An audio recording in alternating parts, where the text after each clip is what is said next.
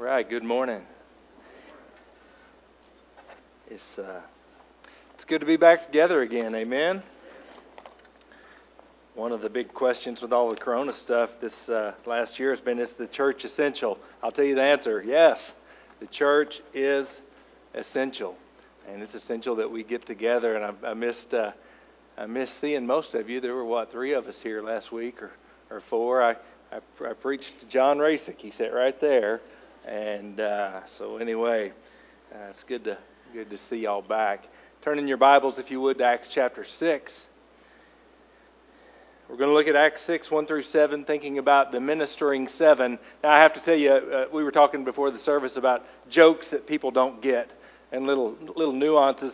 And when Sheila's always asking me for a title by Friday, because she wants to put it in the bulletin. Now, I'll be honest, I usually don't have one, so I just come up with something. So I was like, I was thinking about the passage, and in my mind, Yul Brynner and the Magnificent Seven came to mind. So I started to say the Magnificent Seven, but I said, just put the Ministering Seven.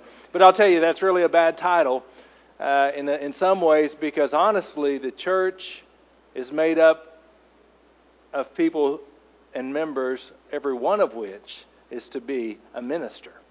Quite honestly, a servant. But the New Testament does call for 2 primary offices in the New Testament church, and they are pastors, elders, shepherds, same thing, and then deacons.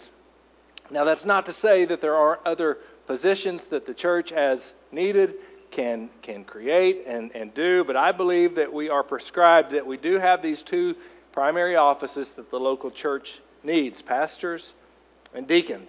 And I'll tell you, since I came, several of our deacons have gone to inactive status due to family or personal health reasons, to the point that now we have fewer than half of the number of active deacons that we had when I came. I hope you understand that I did not, I don't think I drove them away. I may have. I didn't mean to.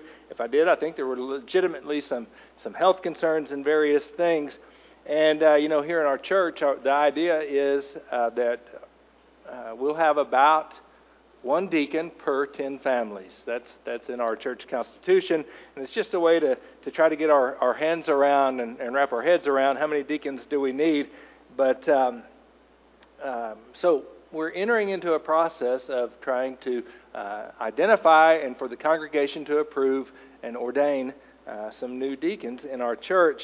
And as we've met with the deacons, as I have, we talked about the processes and all of that, and one of the things they said is you need to preach about deacons. And so today we'll spend this message, and then next week also looking at deacons in the life of the church, and specifically why we need deacons, what are they to do, what are their qualifications and responsibilities, and all those things. Now, I realize I've been thinking, man, I don't know, preaching about this might be about as exciting as watching snow melt. I don't know, but hey, it's been pretty exciting to watch the snow melt, amen? A pretty functional type thing, and then I'm thinking, and now I'm going to drag it out over 2 Sundays, but I hope you'll bear with me, and I hope you'll see the relevance of this, because we're talking about the church. We're talking about the church. And today I want us to look at Acts 6, 1 through 7, and think very broadly, in really broad general strokes, about deacons in the life of the church. And I'll tell you this, we are tempted, I think, to think that we know more than the Bible about how to do church. Because we've had 2,000 years of stuff, and we've got all these, we've got technologies, and we've got funds, and we've got structures, and all of this. We've got buildings and resources that they didn't have in the New Testament. But what I would say is, number one, I'm a Bible guy, so I want to go back and say, what does the Bible say about this? But I'm convinced that really we need, and I'm talking about the church in America especially, we drastically need to go back to the Bible and become reacquainted and re-antiquated with the biblical thinking about the model of Christianity and the church. And so, that's what I want to do. I want to go back to the Bible and say, what do we see about deacons and the life of the church and how they function? Acts chapter 6, let's read verses 1 through 7. Now at this time, while the disciples were increasing in number, so disciples, that was what they were calling the followers of Jesus in the church. They were not yet called Christians. That doesn't happen till later.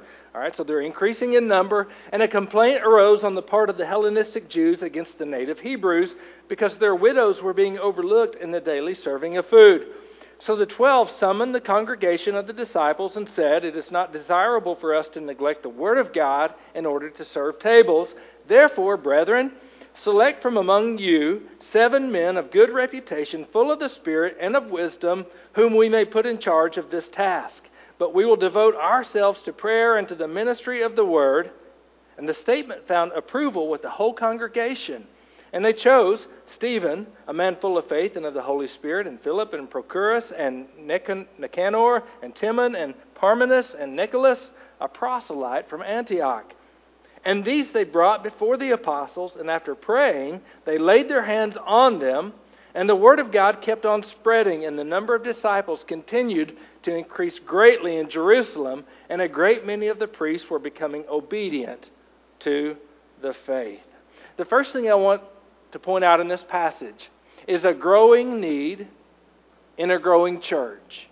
A growing need in a growing church. Of course, Jesus has ascended, and He has designed the church, and He has apostles, and there were disciples that literally followed Jesus in His days on earth. And He told them to wait, and the Holy Spirit would be poured out. And that's what happened at a time called Pentecost. The Holy Spirit was poured out, and over 3,000 people came into the church. Now that's a revival. I mean, that's a massive influx. But then it says here that they continued to grow. Look at verse 1. They were increasing in number. That is, the disciples, the number of Christians.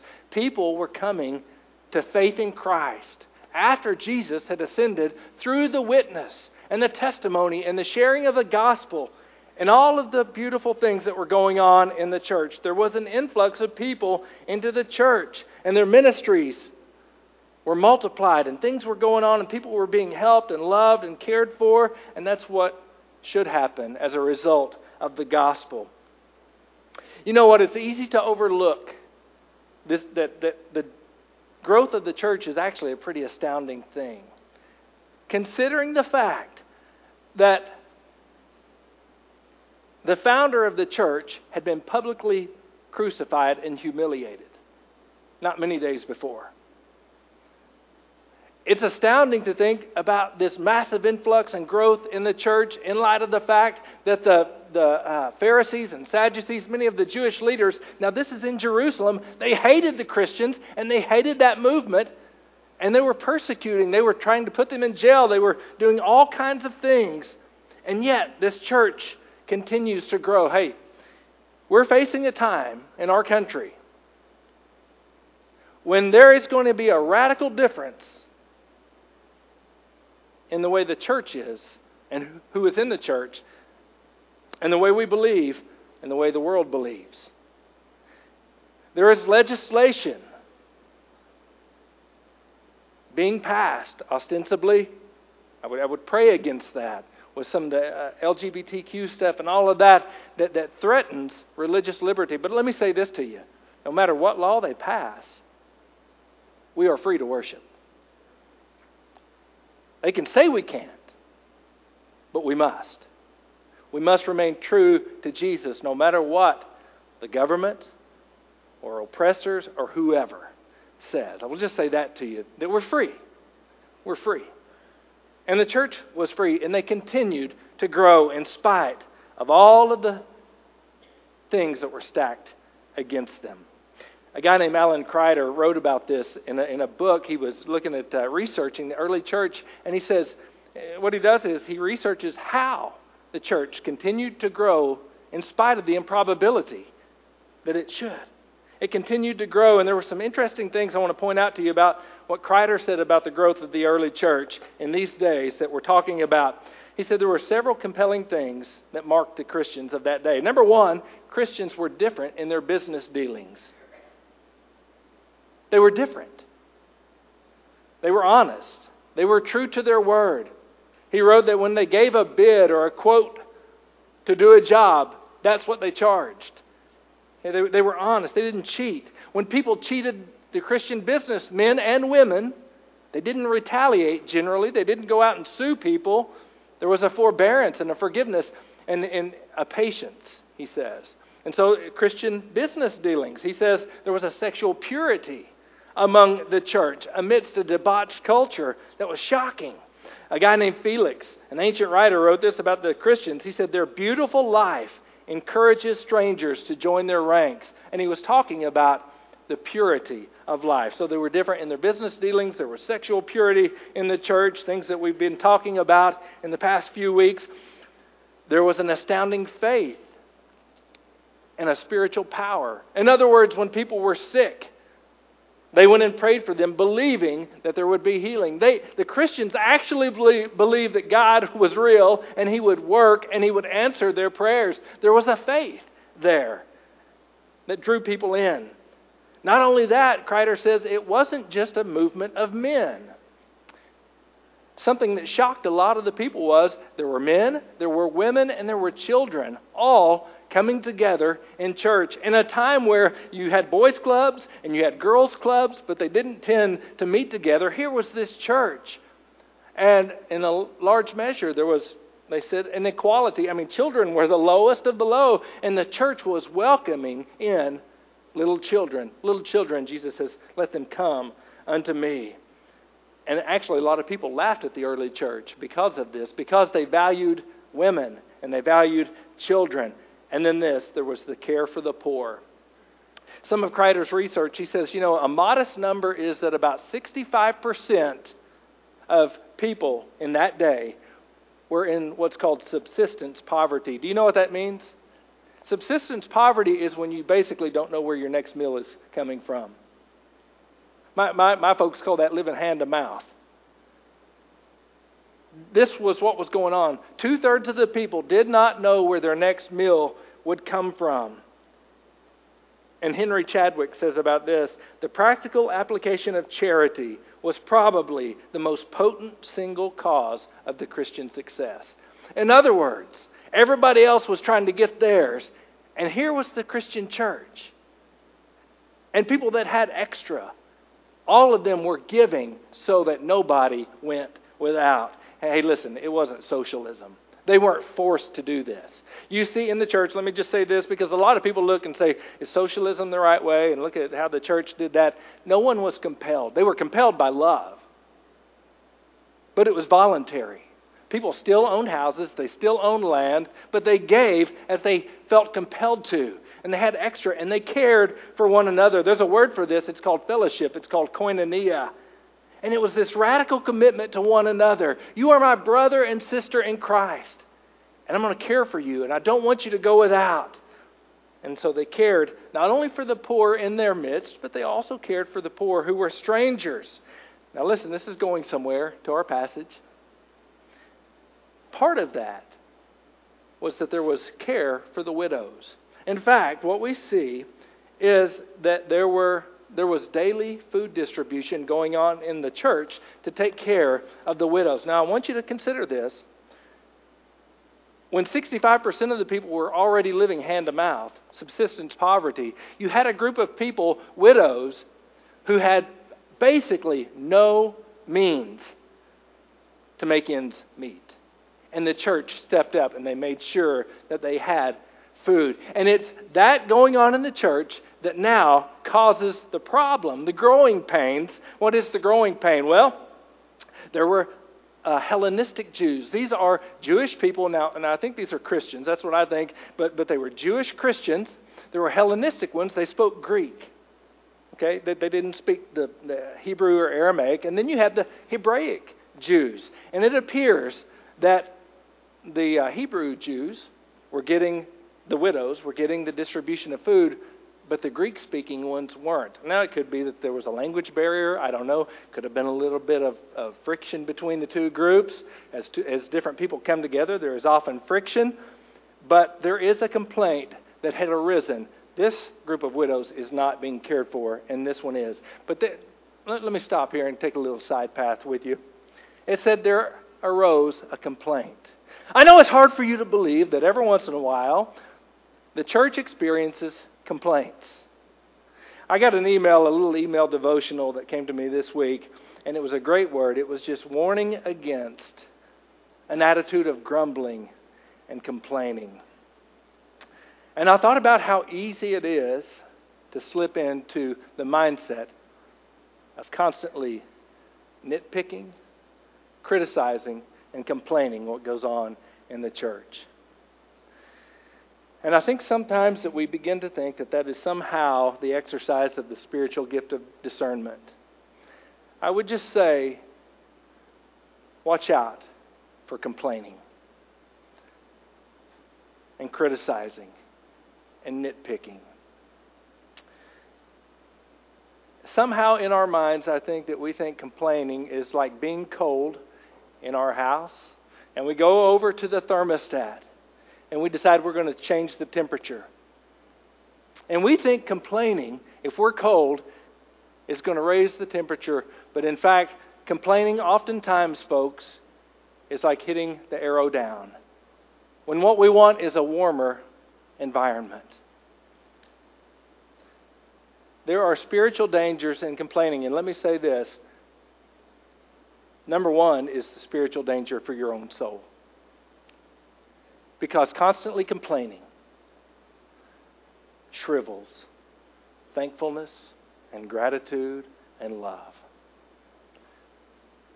It does exactly the opposite of what we want to happen. Yet sometimes we get fooled into thinking that complaining is going to accomplish something good. Generally, I think it's true that it doesn't. Not only does it shrivel our souls and the gratitude and the love and the good feelings and the fellowship, but it also devours and destroys the people that we're complaining about. Yet, there are times when real needs exist and something needs to be said and something needs to be done. And that complaint has gone forward. That actually there is this group of people not being cared for in the church. That's a legitimate complaint. Not complaining is generally a good rule. But there are times when we need to have the boldness. Somebody, somewhere, begin to speak up and say, hey, the church is not doing what she should do. And so what happens? The apostles hear about it, about the complaining, and they gather the congregation up to deal with the problem. Hey, some people don't believe that congregationalism is a biblical form of church government. It's right here. Right here. There is a problem in the congregation, and so the apostles say, you know what we need to do? We need to gather the congregation to deal with this problem in our midst. So now I want you to see there were growing pains in a growing church. Here's a solution, a desirable division of duties in the church's ministries. Here's what the apostles said. They got the congregation together and they said it's not good. So the complaints have come to them because basically they're the only office in the church at that point, the apostles. They said it's not good that we go and oversee this ministry because there are problems. It's not desirable, they say, for us to neglect the Word of God. They had a very clear sense of their primary callings and responsibilities and duties. They were called by Jesus to be founders of the church, to preach the Word, to tell the testimony of the gospel, to pray. And they said it's not desirable that we would neglect the Word of God because it takes time to prep and to go and to preach and to teach. There are some people, if you've never preached, you ought to try it sometime. There are people that believe that preaching should always be like Acts chapter 2, right? We're just kind of hanging out together and all of a sudden, the Holy Spirit falls and somebody gives a powerful message. I mean, Peter stood up and 3,000 were converted, bang, on the spot, infused by the power of the Holy Spirit. That neglects the fact that Peter and all of the disciples had been praying for weeks and preparing for weeks for what was to come. All right, so the apostles say, man, I mean, it takes time and it takes prayer, and we have to give ourselves to the Word and to prayer. We have to give ourselves time to the prayer. Prayer takes time. It takes focus. It takes being alone. You can pray in a group also. It takes getting away. Jesus taught that prayer is so important. And He modeled it so important that many, many times we see Him going away from the crowds to spend time with the Lord, to receive help from the Lord, direction from the Lord, a word from the Lord, guidance from the Lord. And not only that, he says, there are certain spiritual things that will not happen without fasting and prayer. It's essential to the ministry of the church. And so the apostles were convinced, we've got this thing that we're to do. Here's our solution. Choose 7 men out from among yourself that we can put in charge of this ministry and take care of this problem, to administrate this ministry to the widows well. Hey, listen, it was a very important ministry. What they didn't say is, who cares about that? We're in charge of the spiritual stuff.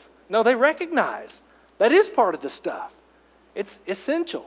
And so choose out from among yourselves 7 men that we can put in charge of this task. Here's the thing. A growing church with growing ministries, with an existing ministries, must have a plan for a division of duties, shared leadership. The pastor is not the leader of the church. A pastor is a leader of the church. There are other leaders that are needed in the church. We see that here. And so here are deacons. Choose out from among yourself 7 men who can serve. It's interesting, you don't actually see the word deacon here.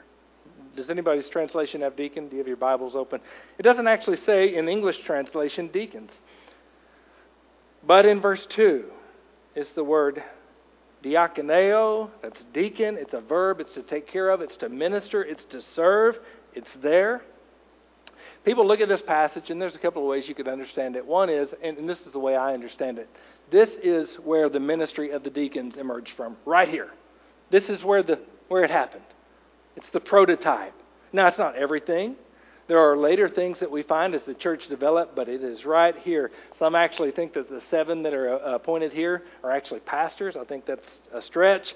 Others say it's neither. It's not pastors, it's not deacons. What it is the church just going, hey, there's a need, pick 7 dudes, have them go take care of it, and we don't have to be bound to it. But I think that the Bible clearly shows, and we're going to look at this next week, 2 roles, 2 offices, pastors and deacons. What are these deacons to do? What is the diakoneo? What is the verb? The service that they're to do? It says to serve the tables. Now, in our minds, we kind of do this. Oh, yeah, that's like when I go out to eat after church. Somebody's going to bring me my food. We tend to think that, and I think that's a misunderstanding here. I don't think these guys, these 7 men that were going to be chosen, were the ones actually probably delivering the food. It's not to say that's below them. I think they were administrators. I think they were to take care and make sure that everything was happening. They were to be involved, but they were administrators of it. Tables, waiting tables, serving tables. The word table, actually, when Jesus went into the temple, he overturned some tables. You know what those tables were? They weren't food tables. What were they? They were money tables. It was the taking care of the finances of things. I think that's probably somewhat in view here. So he says, take some guys, take 7 men, put them in charge of this ministry. It's going to involve handling the funds, administrating and overseeing and making sure that things are taken care of, and this, bringing unity and harmony back to the church where there is division and there's complaining and there's a problem. In ancient times, heads of households were the ones that decided who got the food and how it was distributed. Did you know that? So it wasn't a lowly position to take care of the distribution of food. In fact, it was very important, and it was seen as a job for the heads of households. I view deacons, and I think that this is legitimate, I view deacons as servant leaders in the church. I think that's the view here. And it's an important role. It's not the only role. It's a role to the functioning of the church. So now let's look at the selection of those ministering 7. Here's the first thing that stands out. It's 7, but it's 7 what? It's 7 men. It's 7 men. Now, if I was choosing people to take care of widows who were mad, I would send the ladies to do it. Right? Sounds like a perfect women's ministry to me. I'm being honest. Now, let's just think about that. It's about caring for widows. I would go, that's women's ministry. So choose out from among yourself 7 women able to do that. And keep me out of hot water. Right?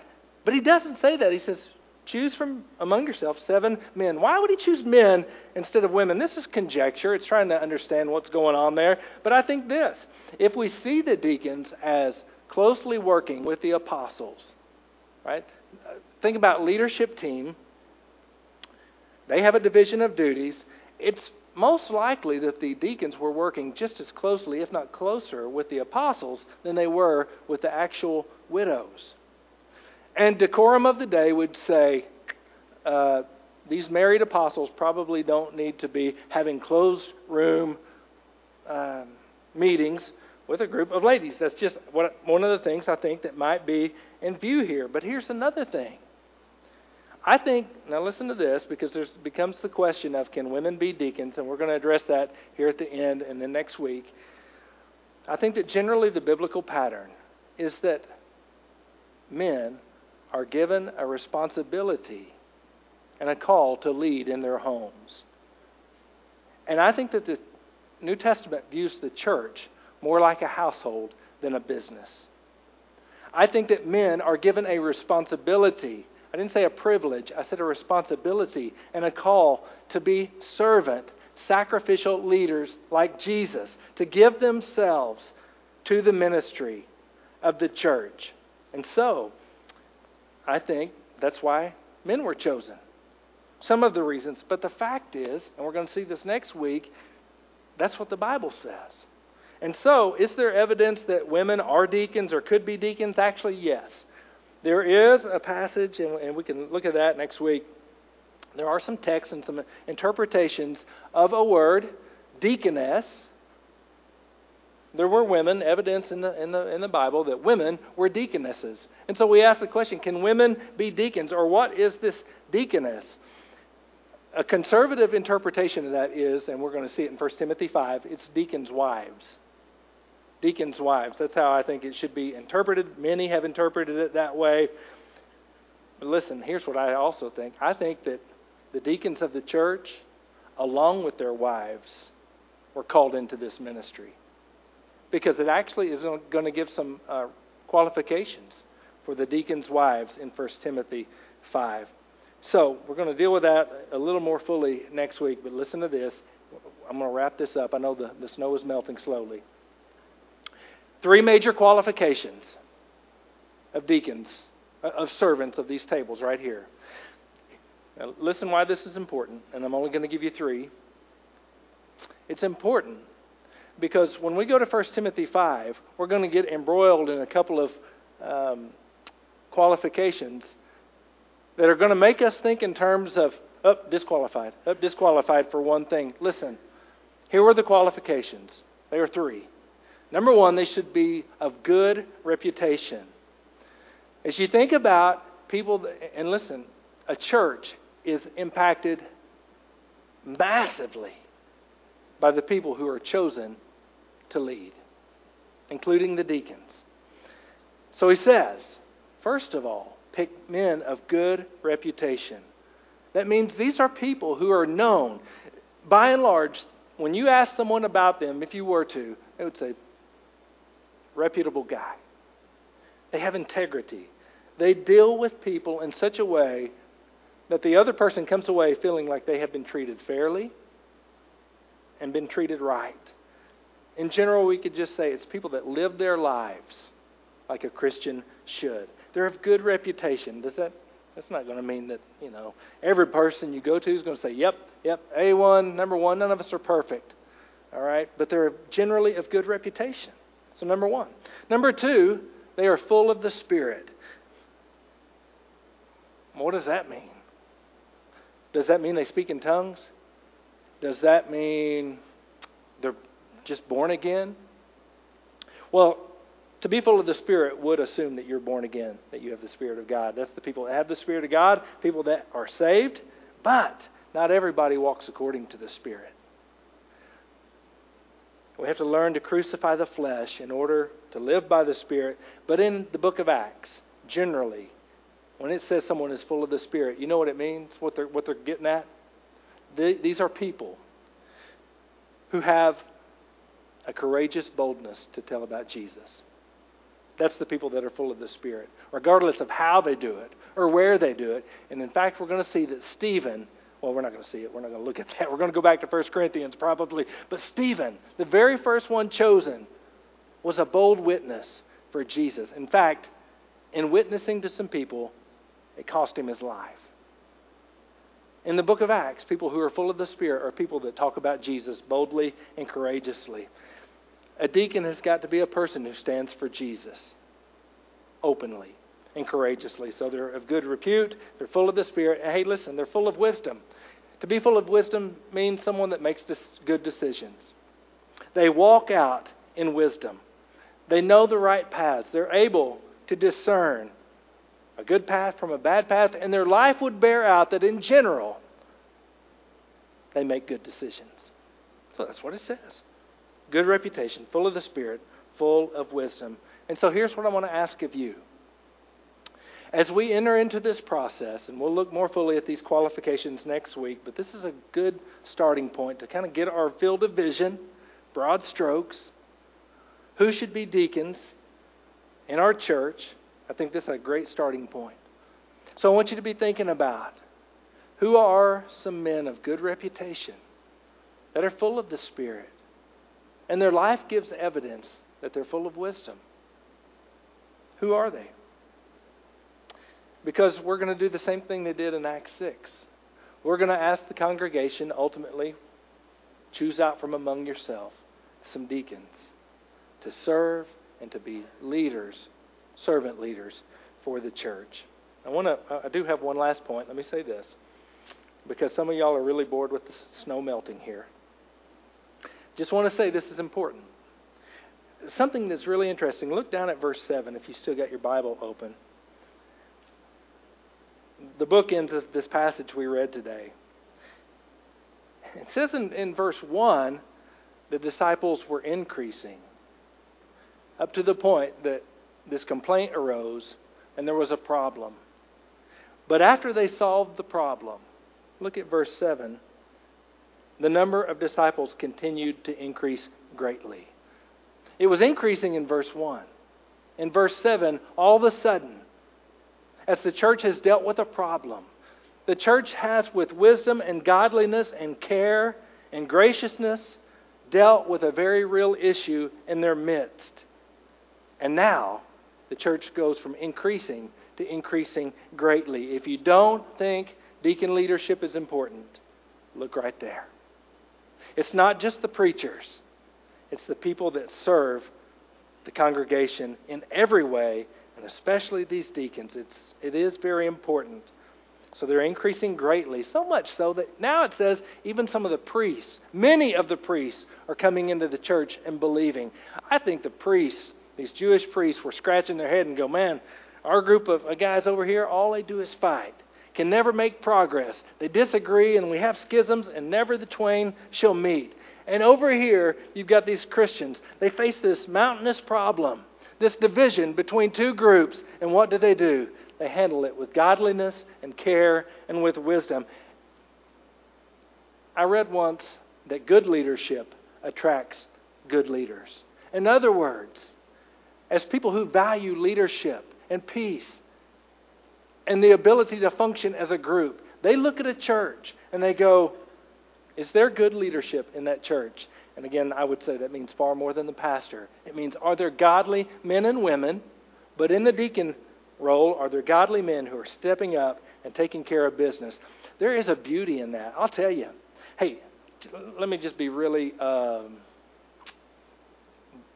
frank, blunt. I don't know. This is just kind of a little side note. Usually deacons stay in the church a whole lot longer than pastors do. I'm just saying. Deacons in a church provide a stability of leadership that is needed. So, this is not, as we enter into ordaining deacons, this is not just, well, who do I think's a pretty good feller that's going to advocate for my interest in the church? Now, that could be that they're of good reputation. But I do want you to think carefully and pray about who are men of good reputation, full of the Spirit, full of wisdom, that First Baptist Church of Valley Springs needs in servant leadership. Be thinking about that. We're going to come back together. Be praying about that. We'll come back together next week. We'll try to melt a little more snow. We're going to deal with the very specific qualifications. I would ask you to read ahead to 1 Timothy chapter 5. That's where the qualifications are. And beat your head up against some of those things. Be praying about this. Be thinking about this. This is important for the life and the future of our church. Amen? So let me pray for us, and we're going to be dismissed. Father, I do thank you today for your church that is your idea, your design, your plan, your qualifications. And as we look to your word together as believers in Christ, I pray that we would come at your word with a humility to learn and a careful prayer and consideration about those men who you have prepared and brought to us for this role, the role of deacons.